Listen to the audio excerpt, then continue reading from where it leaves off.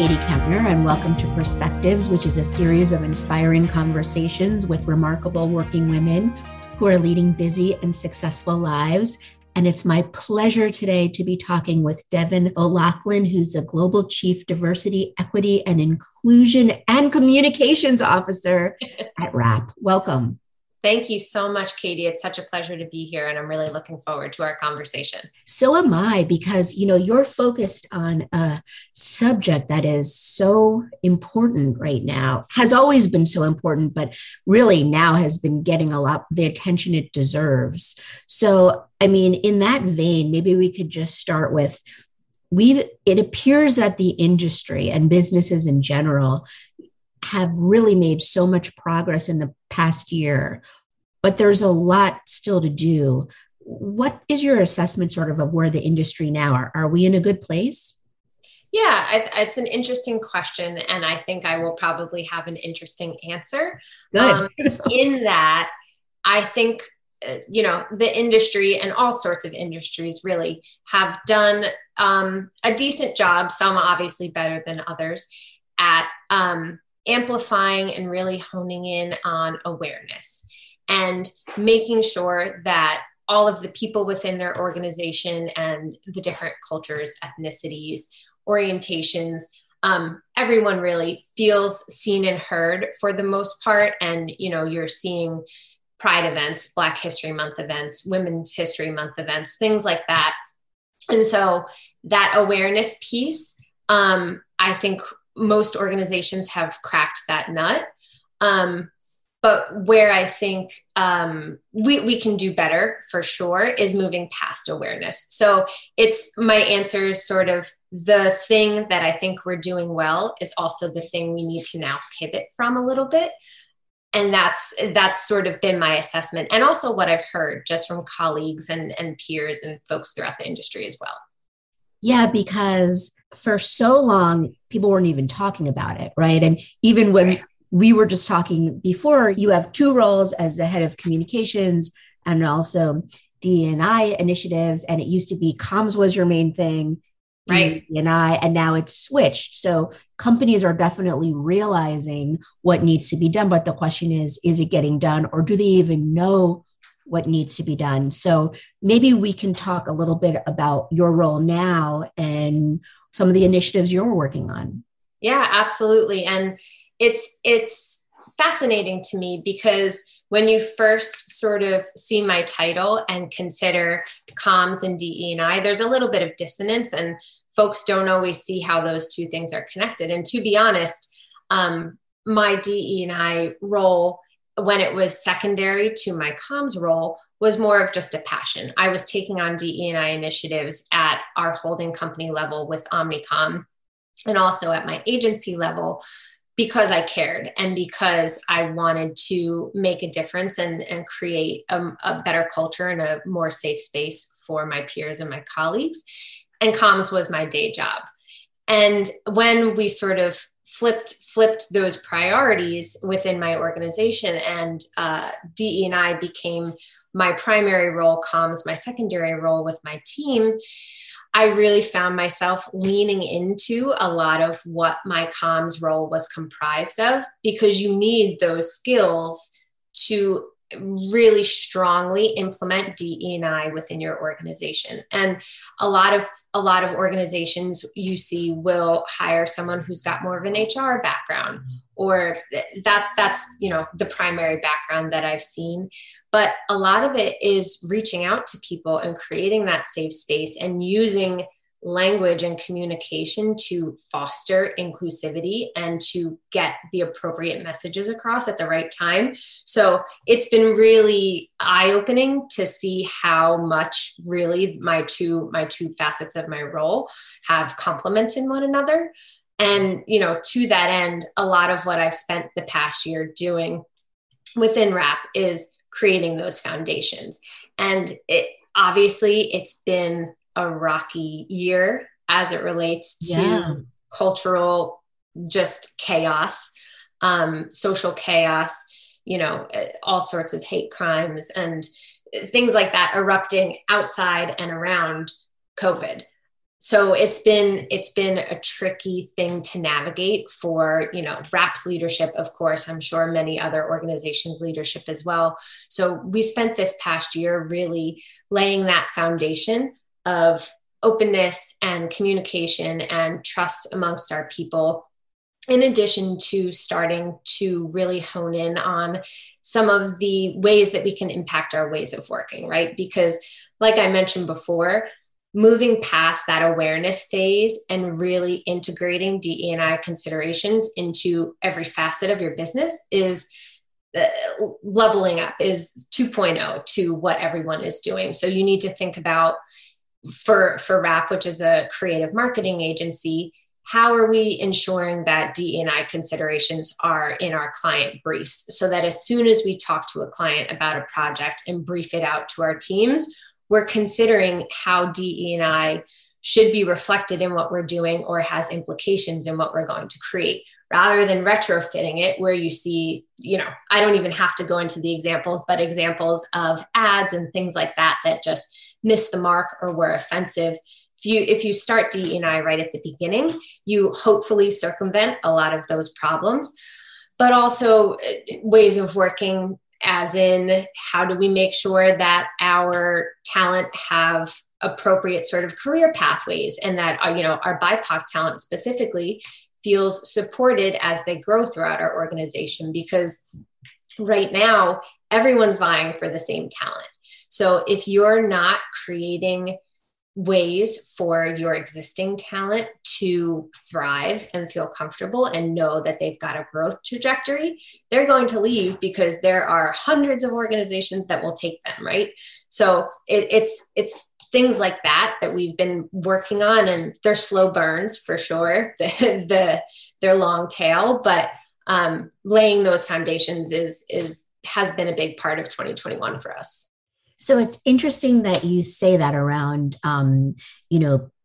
the people having so many options that you have to be careful that they want to stay with your firm, because for so many years, companies would say, we want to be more diverse, but we just don't have the talent and we just can't find the talent. So I think right now, it appears to be this moment of, a lot of poaching around to the same people. Yep. But what are some of the things, I would say, especially, very well-intentioned people, especially in very expensive cities, would say, because it would be younger talent, right, that would start in that, we can't find enough diversity. So clearly that is not the case, and also was an issue. What are you doing about that? Are you casting a wider net, or? Yeah, it's a great question, Katie. And again, it's funny that you say, years ago, people used to say that they can't find the talent, because they're still saying that.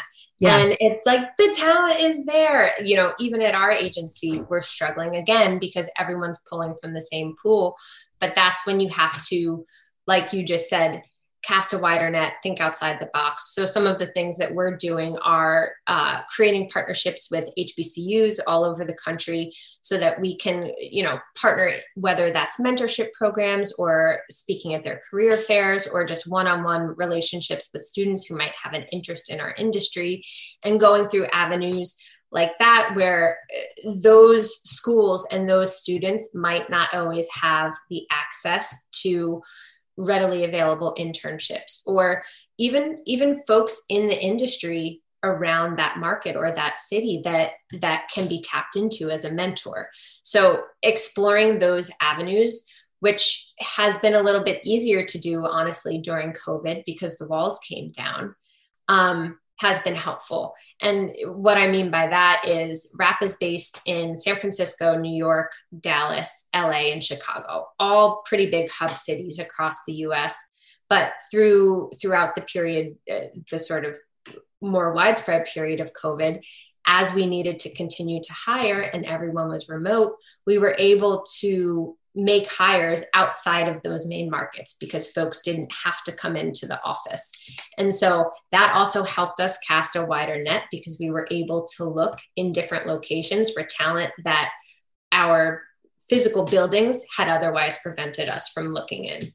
And then another interesting avenue that we're exploring, which is in beta phase, so I don't want to get into too much detail about it, but it's really, really cool, is exploring a program through which we hire talent right out of high school as apprentices. And what this program basically aims to do is take them through wrap systems and operations and day-to-day for about, I think it's 9 months. And the first couple months are a ramp-up period where we're helping them adult, as one might say, because they're fresh out of high school, learn the industry, learn the different disciplines within our organization. And then the back half of the program basically gives them an opportunity to, having seen the inner workings, decide what they might want to focus in on, and gives them an opportunity to almost have an internship at the back half to hire at the end. So we are starting to find ways to look for that talent that, as we say, has the talent, but not necessarily the craft. They've got the life experience, they've got the creativity, they got all the things that will create a vibrant culture and brilliant work for us, but not necessarily that quote unquote industry experience. So would that be in lieu of going to college or art school, or in addition to it, in lieu of it? Yeah, we're looking in more underrepresented communities for these folks, because, just statistics show that those are the locations in which students and kids might not have the opportunity to go to college. That doesn't mean they're not capable, and that doesn't mean they're not brilliant and can't create great work for us. So, this is just another opportunity for them to sort of excel in a different way than they had planned.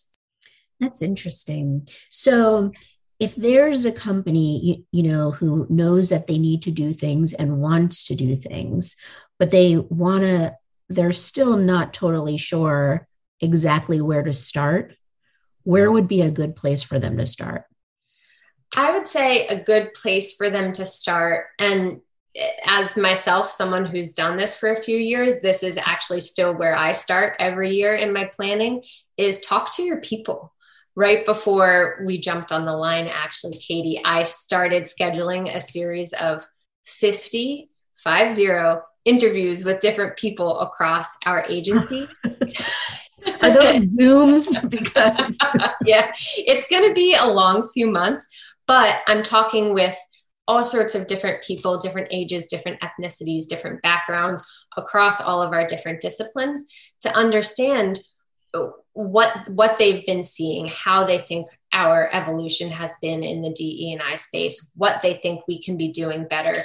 And to executives who might be listening, that's what you have to do, because DE&I is so multifaceted and it's so intersectional that every single one of us has blind spots. I have my certain experience, you have your certain experience, someone else has theirs, but no one's got it all. So you need to talk to people to really understand. You can't assume that you know the best way forward on your own. Yeah, that makes a lot of sense. So beyond DE&I, you just mentioned all these Zooms. I mean, I can't tell anymore if you're going to talk with someone you haven't met, do you have to Zoom with them? Can you talk with them on the phone? And, and dealing with people in different time zones. Yeah. This whole work from home thing for many people has been extraordinarily overwhelming. So as a very busy, high level executive, what are you doing to keep sane and keep certain boundaries for yourself? It's been difficult. I won't lie, flat out. It's been very difficult, especially in my role, which is global. I'm based on the East Coast in the US, but I frequently talk with folks in Singapore and Germany and the UK and even the West Coast. And so the time differential, when everyone is home and quote unquote available 24/7, makes it tricky to create those boundaries. But I feel like over the past maybe 2 months, I've really figured it out. I block my calendar in the morning up until I think 9:30. I hope no one that I work with is listening to this. and 5 p.m. onward, I block my lunch and I don't take meetings during that time. I also block Mondays. That's just my day of preference. And I call it No Meeting Monday, so that I have an opportunity to level set for the week, answer emails, work on any projects, because I know the rest of my weekdays are going to be jam-packed with that Zoom always on time. And to that end, another thing that I've more recently started doing is I don't turn my camera on. If I need to just zone out a little bit or eat lunch or anything really, I just say, hey, I'm going to have my camera off for this meeting. And it really gives you that flexibility and that chance to just catch your breath, because you're not on like a light switch staring at someone having to pay attention throughout the course of a 30-60 minute meeting. So that's been really helpful. And then, the other more obvious things, like making sure I make time to go for a walk every day. I really like being outside, and I feel like I'm stuck in my ivory tower for hours and hours. So going for a walk is just making sure my weekends, I don't work. It sounds like the basics, but it's difficult to implement. And when you do, it really makes a world of difference. Yeah. I mean, that makes so much sense, because otherwise you're sort of like a prisoner, you know, and then you're stuck. I mean, my company has always been virtual. We've been in business for 6.5 years, but I thought it would be great like that. We have clients all over the country. I'm on the East Coast, but on the West Coast. And I would travel so much that it was so nice to be home. And without that bit of traveling, there was a time a few weeks ago where I realized I didn't go anywhere for 3 days. Yeah. And I was like, wait a second, this cannot be the way, this can't be okay. Yeah. So that's really good advice. And in the same vein of advice, I like to end these conversations by just asking, is there one piece of advice that has really guided through your life and your career that you could share with us? Yeah. When I read through the questions and I was sort of thinking about our discussion, this was the one that actually tripped me up the most, because I think that there are a few that have sort of resonated with me and carried me through. But the one that's served me the best in both my career and personal life actually is not being afraid to fail and not being afraid to be wrong. I'm wrong all the time. And I don't think it's common, especially in a more senior workplace, for folks to say, I screwed up, or I'm wrong, or I don't really know the answer to that. Because whether it's ego or not wanting to display vulnerability, whatever the case is, that's just not in my DNA to have that filter. I'm like, I really don't know the answer, or I really screwed this up. And that's helped me get further because I've learned more. When you admit that you're wrong and then you find the right answer, or you do what you have to do to get to the right path, you learn more than just digging your heels in and not admitting failure. So it sounds a little counterintuitive, but it's really helped me. Like I said, both professionally and personally, for sure. That's fantastic advice. Now, you said it was tripping you up. Is there anything else you'd like to add? The only other one that really stuck out to me was continue to be curious, which again, for me personally is counterintuitive, because I'm scared of everything. I hate change. I hate being out of my comfort zone. But I've sort of gotten to where I am in my career professionally because I've consistently been curious. I've asked questions. I've raised my hand to take stuff on, even if my bandwidth was lower than that task probably required. And just that curiosity has helped me build connections and find a path that made sense for me. So that was my second one. Well, I'm glad that you shared that one too. Devin, it's been terrific talking with you. Thank you. Yeah, thank you so much.